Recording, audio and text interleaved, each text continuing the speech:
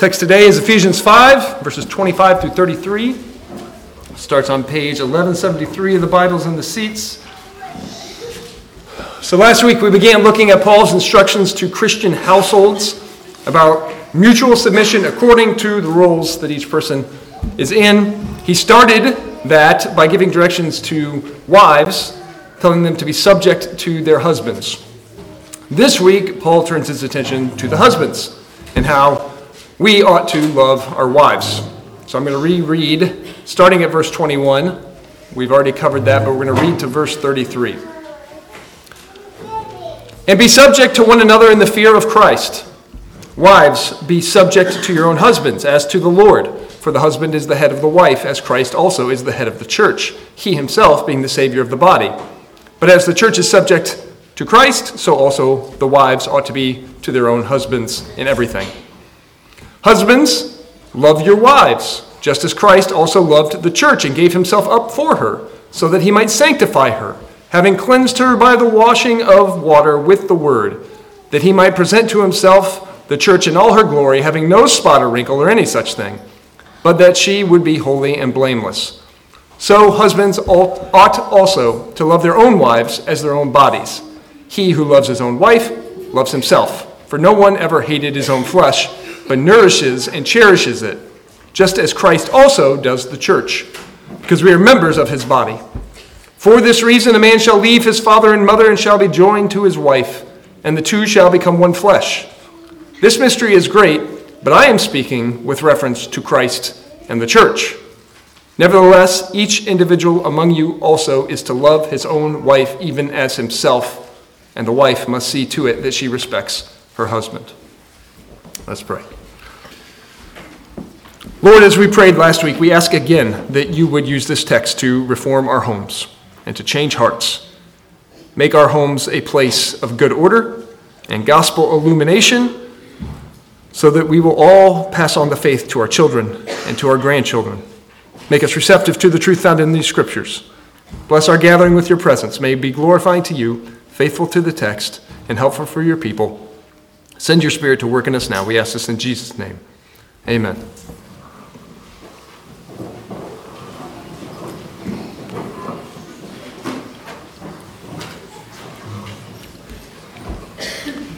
Well, I do believe that this text ranks near the top as one of the most intimidating in Scripture. Obviously not because it's difficult to interpret. It's crystal clear. It's pretty obvious what we are being directed to do here. But it is intimidating because it is a high and difficult calling. It's reminiscent of Christ's command in Matthew 5:48, where he told the crowds, "Therefore be perfect, as your heavenly Father is perfect." It's essentially a call to perfection, specifically in marriage. But in both cases, in both those verses, we hear that command and we know we're going to fall short of it. No husband is ever going to exhibit to his wife the perfect love Christ exhibits to his church. So needless to say, the life of a Christian husband is a life of repentance for his failures toward his wife. Let's just get that out of the way right here at the beginning. However, even though us husbands will never love at the capacity and perfection of Christ, we as husbands can learn how to love our wives in the same manner, with the same attitude as Christ. Christ-like love can still be the general tenor of our homes. You've probably heard this from us before, but as shepherds at Grace Chapel, we are intentionally harder on husbands than wives. We look at them first. They have greater responsibility as heads of the home. Men set the tone for the home. We've often said that as well. Men set the tone for the home. So if the tone of the home is off, there is disorder and distress in the home. If that is the case, we look at the husbands first. Not only because they bear that responsibility as husbands to set that tone, but because we as husbands have the ability to change it, or more of the ability to change it, a greater ability to change it. If it has gotten out of place, or gotten to the place of disorder and distress, then it is usually because the husband allowed it to get that way by either directly causing it himself or by being neglectful in tolerating whatever it is that led to it. I don't want to say that the husband is more important than the wife. I don't think that's the right category that we should be thinking of. But the husband does have greater influence in the home than the wife, both according to roles and according to nature. I do not say that to downplay the impact of a wife's godliness. That's not my intent. I say that to emphasize the impact of a husband's leadership. Even here in this text, we see that Paul gives 3 times as much space to the duties as husbands as he did wives. And there's a reason for that. So as we go through this, we ought to let it convict us. And spoiler alert, it is convicting. We have some very good husbands in this church, genuinely. I seriously believe that. I have improved as a husband in the 6 years that we have been here purely from, or at least partially from, learning from the examples I have seen in this church. And I want my wife to experience the appropriate love God wants her to receive as a wife, and I want my son to learn from the example that I'm setting in the home. And I want to learn from you other men that are doing this well and have done this well for years. I think ahead, too. The best way I can love my future daughter-in-law is to set a godly example of Christ-like love for my son to mimic so that he is a good husband to her. And in that way, I will be loving my future grandchildren that come from that marriage because they will have a godly marriage set before them. And the best way I can help my daughters to choose a godly man is to display what Christ-like love looks like toward women in the home so that they make a godly decision, a wise and godly decision on who to marry. The importance of Christ-like love in marriage cannot be underestimated. It very well may, by God's grace, echo for generations in our families. Let that weight rest upon your shoulders, men. But don't crumble under it. Don't crumble under that weight. Bear up under it and fulfill your duty as husbands by the power of Christ's Spirit in you. Last week we told the wives to gird up their loins and submit. And now this week we say to the husbands, man up and love your wives as Christ loved his church. Man up and do this. This is your duty. Throughout this exhortation for us men, we never want to get too far from this metaphor that Paul uses as the centerpiece to this command. We aren't just supposed to be nice. It's not about being gentler or more understanding. It's not just about that. It's about loving our wives as Christ loves his church. That metaphor is the driving principle, the driving example to how we are to fulfill this command. Remember, mutual submission in a Christian marriage looks like a wife being subject to her husband and a husband being self-sacrificial for his wife. She follows the example of the church. He follows the example of Christ. Tyranny and oppression have no place in a Christian marriage because there's no tyranny and oppression between Christ and his church. One of my professors, Stephen Baugh, said, "The husband's love, not dominion or rule, is the best guard against a wife's submission to her husband, ending up as joyless slavery to spousal tyrannical despotism, which has no resemblance whatsoever to the Bible's teaching. The husband is bound by love to ensure that his wife finds their marriage a source of rich fulfillment and joyful service to the Lord.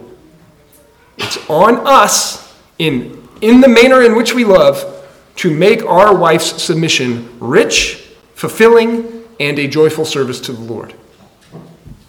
I hope that we as men were thinking last week, wow, I want to be the type of man that makes submission to me easy and natural and joyful for my wife. And judging from the conversations that I had and the way that I was thinking through the whole thing, I do think that was the case. I think most people thought of that as they're hearing that their wives are being commanded to submit. They're thinking, she has to submit to me. What kind of man am I? How hard is that submission? And that's appropriate. That's the right thing to do.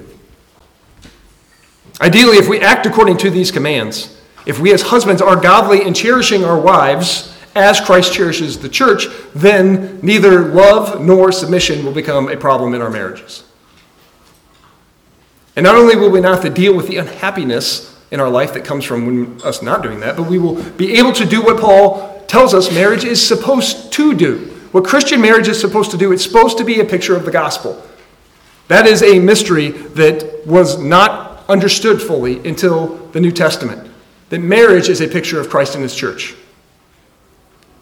That is why we are told to love our wives, because we love Christ. We do it because we love Christ. We're supposed to image to the world what the gospel is all about by displaying an analogous love in our marriages. We love our wives because as Christian men, we want the world to see the love of Christ in us. We want the world to see them, we want them to see us loving our wives in a manner that is analogous to how Christ loves the church. It's that simple. We love our wives because that's what we want the world to see. Christ, the Father, gave the church to his Son as his bride, to be his possession. And Christ loves his church, and he gave himself up for her to sanctify and to cleanse her. So, we are to give of ourselves as husbands so that we might be a sanctifying influence in her life, so that, as Vodi Bakum says, she is more like Christ and brings more glory to Christ as a result of having been married to you than she would had she not been. So you marrying her should result in her bringing more glory to Christ, more submission to Christ, than if she had not been married to you. God has given you a wife, and he wants your presence in her life to be a sanctifying influence. You are to draw her more toward Christ, draw her into greater conformity to Christ as she observes Christ in you. Your wife should be seeing Christ in you, and through that, not that exclusively, but through that, loving Christ more. As you love her like Christ, she is drawn to love him all the more. That's a big deal. That is the way we are to love our wives. That is a high calling. She must see in us a similar willingness to sacrifice, regardless of whether or not she has earned it. Because the church didn't earn any of Christ's love. He didn't love her because the church earned it. The church didn't elicit Christ's sacrifice by our obedience or by our respect or by our affection toward him. He didn't see, well, this church is just a really good, faithful church, full of obedience and eagerness to obey. Therefore, I will die for the church. His love does not waver based on how well we have loved him back. He acted out of love while we were still sinners. His love precedes our love. His love is not dependent on our love. He does not waver based on how well we love him back or how well we respect him. His love doesn't waver based on our failure. He did his duty to sacrifice for us, to sanctify us in the word, and to intercede for us no matter how we think, act, or behave. What husband can say that they've done that for their wife? And why don't we? Why don't we do that? Because we as fallen men tend to act out of our emotions towards our wife. Our emotions waver. The emotion that we call love, or that we experience as love, waxes and wanes. Yes, we may be more emotionally steady relative to our wives. We may be less emotional. But we do not feel endless affection towards even the best wives. But Paul is not commanding a feeling here, is he? He's not commanding a romantic attraction. He's commanding attitude and behavior out of a sense of duty. The instructions given to women are tied to male headship. We saw that already. But Paul doesn't speak to men about their authority to govern the home. He speaks to them about their responsibility to love. Last week, wives were told of their duty to respect and submit to their husbands, even when their husbands are not honorable or respectable. They're told, do it anyway. Well, husbands are required to love their wives, even if they despise us. Even if we've given them good reason to despise us. That's the whole point of Christ-like love. He loved us even when we hated him. That's what Christ-like love is. So Christian men should be the ones whose love does not fail because we have been emotionally hurt. Or because we don't emotionally feel attraction or desire for our wives. Paul doesn't say, do it on the days you feel like it. Do it on the days she's really won your affections. No, our love is a masculine love. Not meaning by that, we love our wives like we might show love to our bros. I don't mean that. But rather, it's a masculine love in the sense that it is tied to duty, not emotion. That's what's masculine about it. It's tied to duty, not emotion. A corresponding emotion is ideal, don't get me wrong. And I hope we all have that. We should all be showing warm and tender affection. That should correspond to how we act. But the presence of that emotion internally is irrelevant to how we are to act. We are not called to follow our hearts. We are not Disney princesses.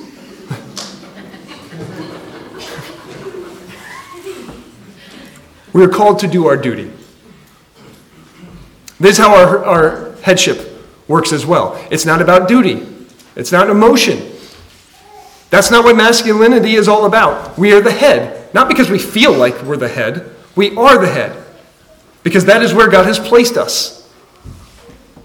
This means that when we are confronted with a failure in our duty toward our wife, we are not to start making excuses about what they have done, about how they caused the problem. Remember how Adam failed in the garden. And immediately when he's confronted, what did he do? He started with, well, the woman that you gave me, Lord. Not what I did, not as how he failed. You gave me a woman, Lord, and she did this. Deflecting immediately. That's not masculine love. That's not Christ-like love. He pointed at the woman that was graciously provided by God in the first place. That's not marital love. It was provided for him because it was not good for him to be alone. And we must not make this mistake. That is not masculine headship. That is not marital love. We're not looking outside of ourselves. If there's a problem in the home, we go to the head of the home. Who is it? It's the man. We don't want Christ to love us this way. We don't want Christ pointing to our sins before the Father. That's not how he nourishes and cherishes his bride. Thus, that is not how we are to love our wives. I was a bad husband today because you did this or that. No, it's not how that does not fly in Christian marriage. Paul also tells us in verse 28 that he who loves his wife loves himself because we are one flesh. Just like Christ, remember, when he confronted Paul on the road to Damascus, and Paul is on the way to persecute his church, what does Jesus say to him? Why are you persecuting me? Me. If you persecute my bride, you're persecuting me. If you love the bride, you love Christ. If you love your wife, you love who the wife is united to. The church is united to Christ. By loving the church, you love Christ. The bride is united to her husband. If you love the bride, you're loving yourself. That's how it works. That's how unity works. This is the mystery. This is why he uses this example, this metaphor. So Paul cites the one fleshness spoken of in Genesis 2:24 to show unity of man and wife in marriage, to speak of that marriage.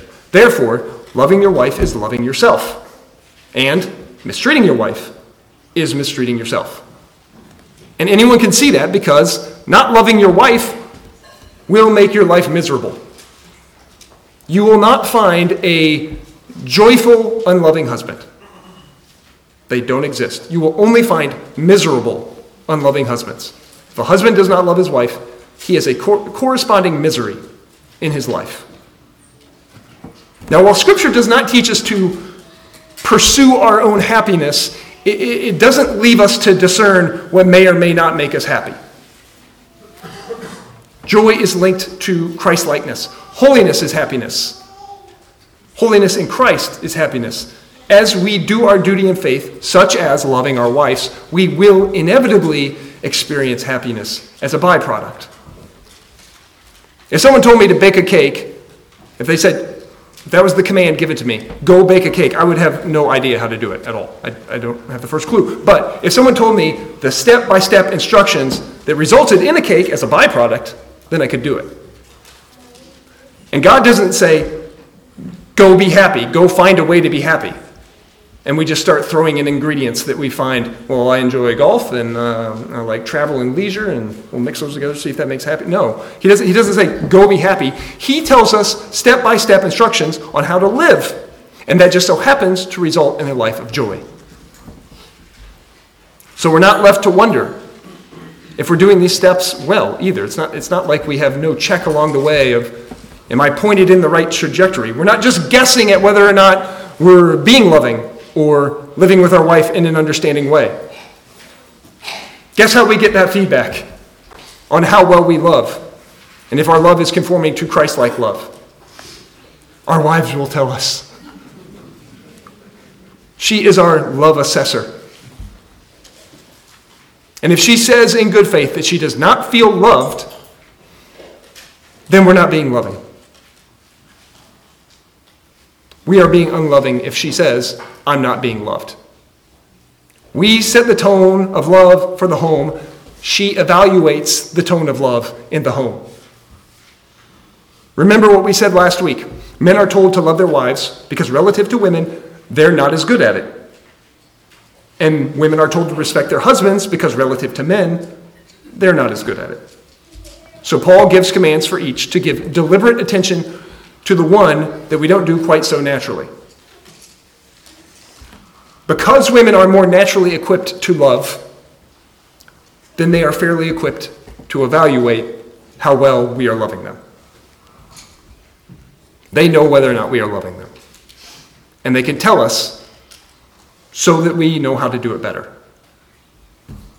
We can either receive that help from our helpmates. They are our helpmates. That's one of the ways that they help us, is giving us that feedback. So we can either receive that love from our helpmates as God intended, or we can react with wounded pride and sulk about it. But in holding that against her, we're just going to compound our failure by not nourishing and cherishing her. We will not be sanctifying her and seeking her purity. She will not be drawn into the image of Christ more and cherish Christ more if we sulk about that and hold that against her. We must kill that pride if we want to improve in our love for our wives. Nobody likes hearing that. Nobody likes hearing that they've done a poor job. They haven't done enough or done it the right way, or things that we think that we're doing that she appreciates are not things that she appreciates because she wants us to do something else and we don't. So maybe we don't want to do those other things, but that's how she feels loved. That's how Christ-like love would be shown. We have to kill that pride that prevents us from adapting our love to fit their needs. We must kill our selfishness. We must kill any desire to be constantly served. We must kill any expectation of a home that just runs flawlessly without our guidance and support. As if when we're gone from the day, everything should be perfect just the way we left it. And if we come home and there's any little trouble, it's like, well, you failed, wife. No.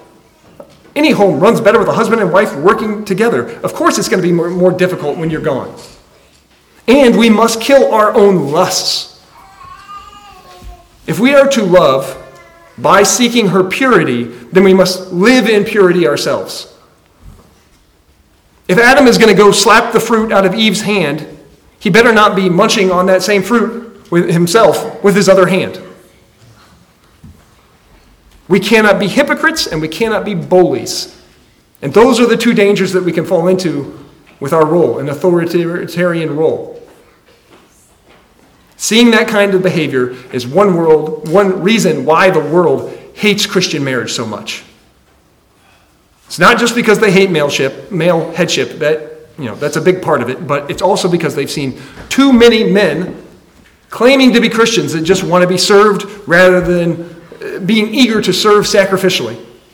They've seen too many men who act like bullies because they know that they have the authority and the power to do that, but then they don't use that power to lay themselves down for their wife. To be the self-sacrificial head of that marriage. And frankly, I join them in hating that. It's a hard thing to witness. I'll tell you what's really hard. I hate it when I come to my senses and I see that I've done that myself. That's hard. You feel like dirt.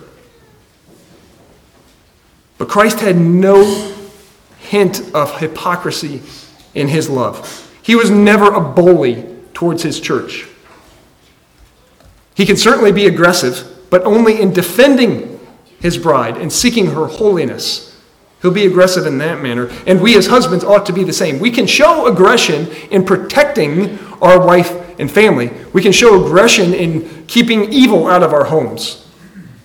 But toward our wife personally, we act out of understanding.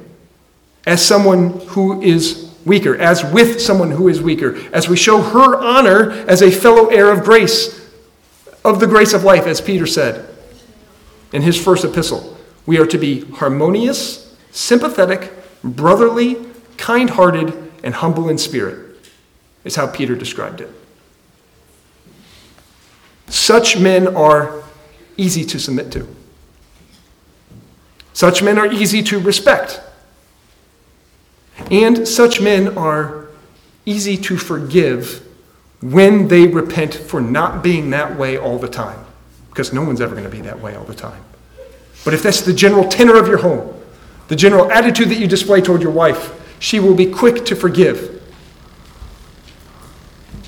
Martin Luther said, the Christian is supposed to love his neighbor. And since his wife is his nearest neighbor, she should be his deepest love. Marriages do not reach the point of fragility when the husband leads in this way. They don't become fragile. They're not hanging by a thread. Women don't long to be free of marriages when the man behaves in Christ-like love. But a troubled marriage heads towards divorce quickly when both parties start to prioritize avoiding the blame over imaging Christ in the church. Marriages are doomed for failure when they both want the other party to be the bad guy, and then they cease to fulfill their own duty because they're too concerned about making the other party the bad guy. But men, like it or not, it starts with us. It starts with us. A man who doesn't love his wife well, is not to be taken seriously. Not until his heart is reformed and his treatment of her reflects that. So man up and love your wives. Not because it is easy, but because it is glorifying to God. Christ showed his love by taking all of our troubles for us. And he knew how hard that was going to be. He knew ahead of time how hard that was going to be. Prior to his impending arrest, he was in the Garden of Gethsemane. He fervently prayed to the point that his sweat was as drops of blood. We all know the story. He was distressed by the duty before him to lay down his life for his bride. But Jesus was a man, a masculine man even. That's masculinity. He did not allow his distressing emotions to deter him from the job the Father had given him to cleanse his bride, to love his bride, so that he could present her without spot or wrinkle, and so that she would be holy and blameless. This is the type of love that we are called to as men. We see the heart of Christ in how he treats his bride. And in the same way, our own hearts are exposed by how we treat our wives. How we treat others that are closest to us is a product of where we are in our sanctification. It's a very quick and easy indicator, and no one is closer to us than the helpmate in our own home. Our wives have been given to us by God because it's not good for us to be alone. They are gifts from God, and they are his daughters. Just think of how you want your daughters to be treated in their marriages. Is that how we are treating the daughters of God in our own homes?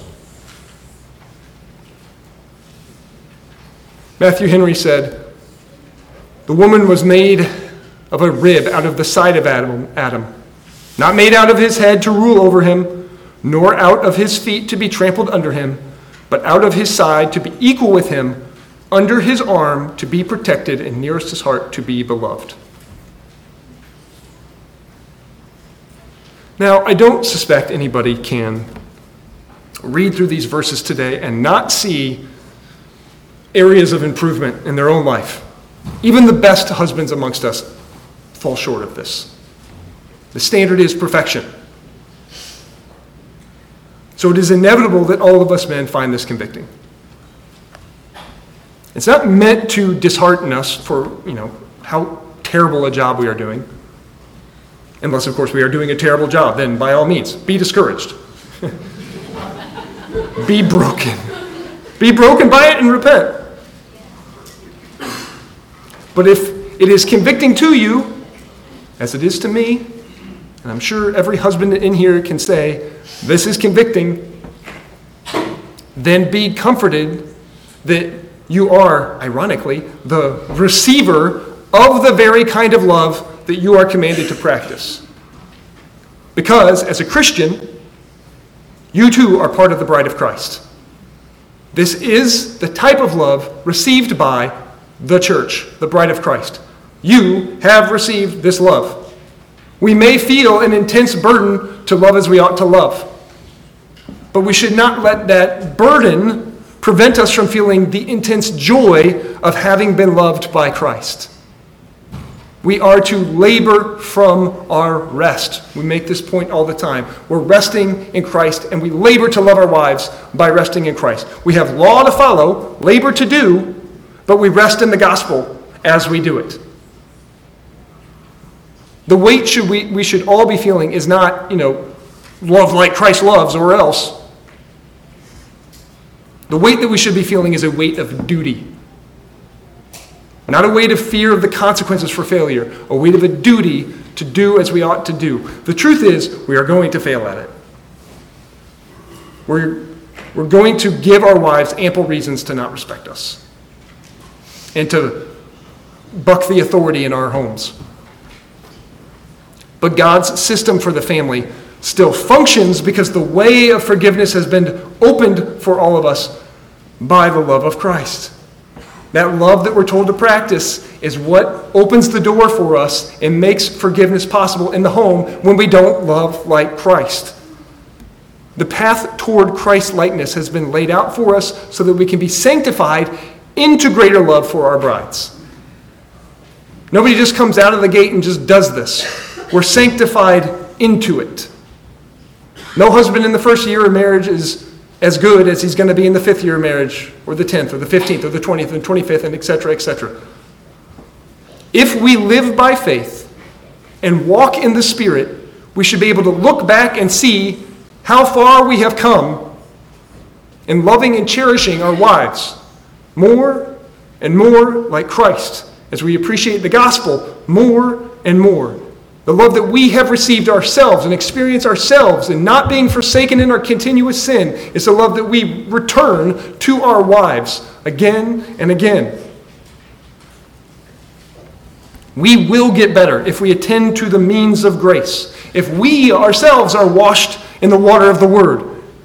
If we take holiness seriously. If we do our duty out of gratitude to Christ doing it for us and not out of fear, not out of a slavish fear, but out of gratitude for Christ, then the same sacrificial love of Christ that results in us being presented to the Father as holy and blameless can be developed in us as men. Jesus didn't give himself up for us because we just loved like him already. He sees to it that we learn to love like him. In saving us, he also ensured that we would be sanctified and cleansed. And part of a man being sanctified and cleansed is growing in Christ-like love for his wife. Christ-like love for others, especially our wives, is a reward of God's grace. So let's all pray that God nourishes and cherishes us in this church with the grace that we need to glorify him in our marriages. Amen and amen. Let's pray.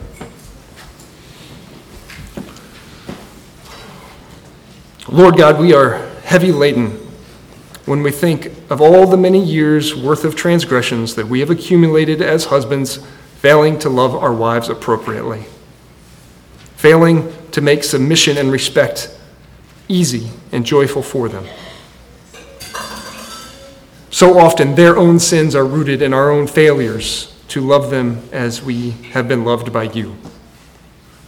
Do not let us persist in discouragement, but invigorate us to make continual, observable, heartfelt changes to how we live and how we honor our wives. Do not let our homes be unchanged. Reform our homes in holiness. Grant us the spiritual gifts we need to enact the love that we lack, whatever it is. If we need greater patience, greater grace, greater appreciation for the gospel itself, whatever it is, work it in our hearts, we ask you, Lord. Grant us those spiritual gifts. Empower us by your Spirit to be the husbands and fathers that you would have us to be. Do it for your own glory. Do it out of mercy for those under our authority as heads of the home. Do it for the increase in joy that would come from it in our homes. If there's any miserable home amongst us, may this be the day that grace floods inside its walls. If there's any lukewarm homes amongst us, may your Spirit move to make them fervent in their action, to be deliberate, to exhibit love. If there are any honorable homes amongst us, may they serve as an encouragement to the rest of us to emulate their behaviors. Strengthen us as a church by strengthening our marriages and our families, Lord. We pray all these things in the name of Jesus Christ, who loves his bride, the church. Amen.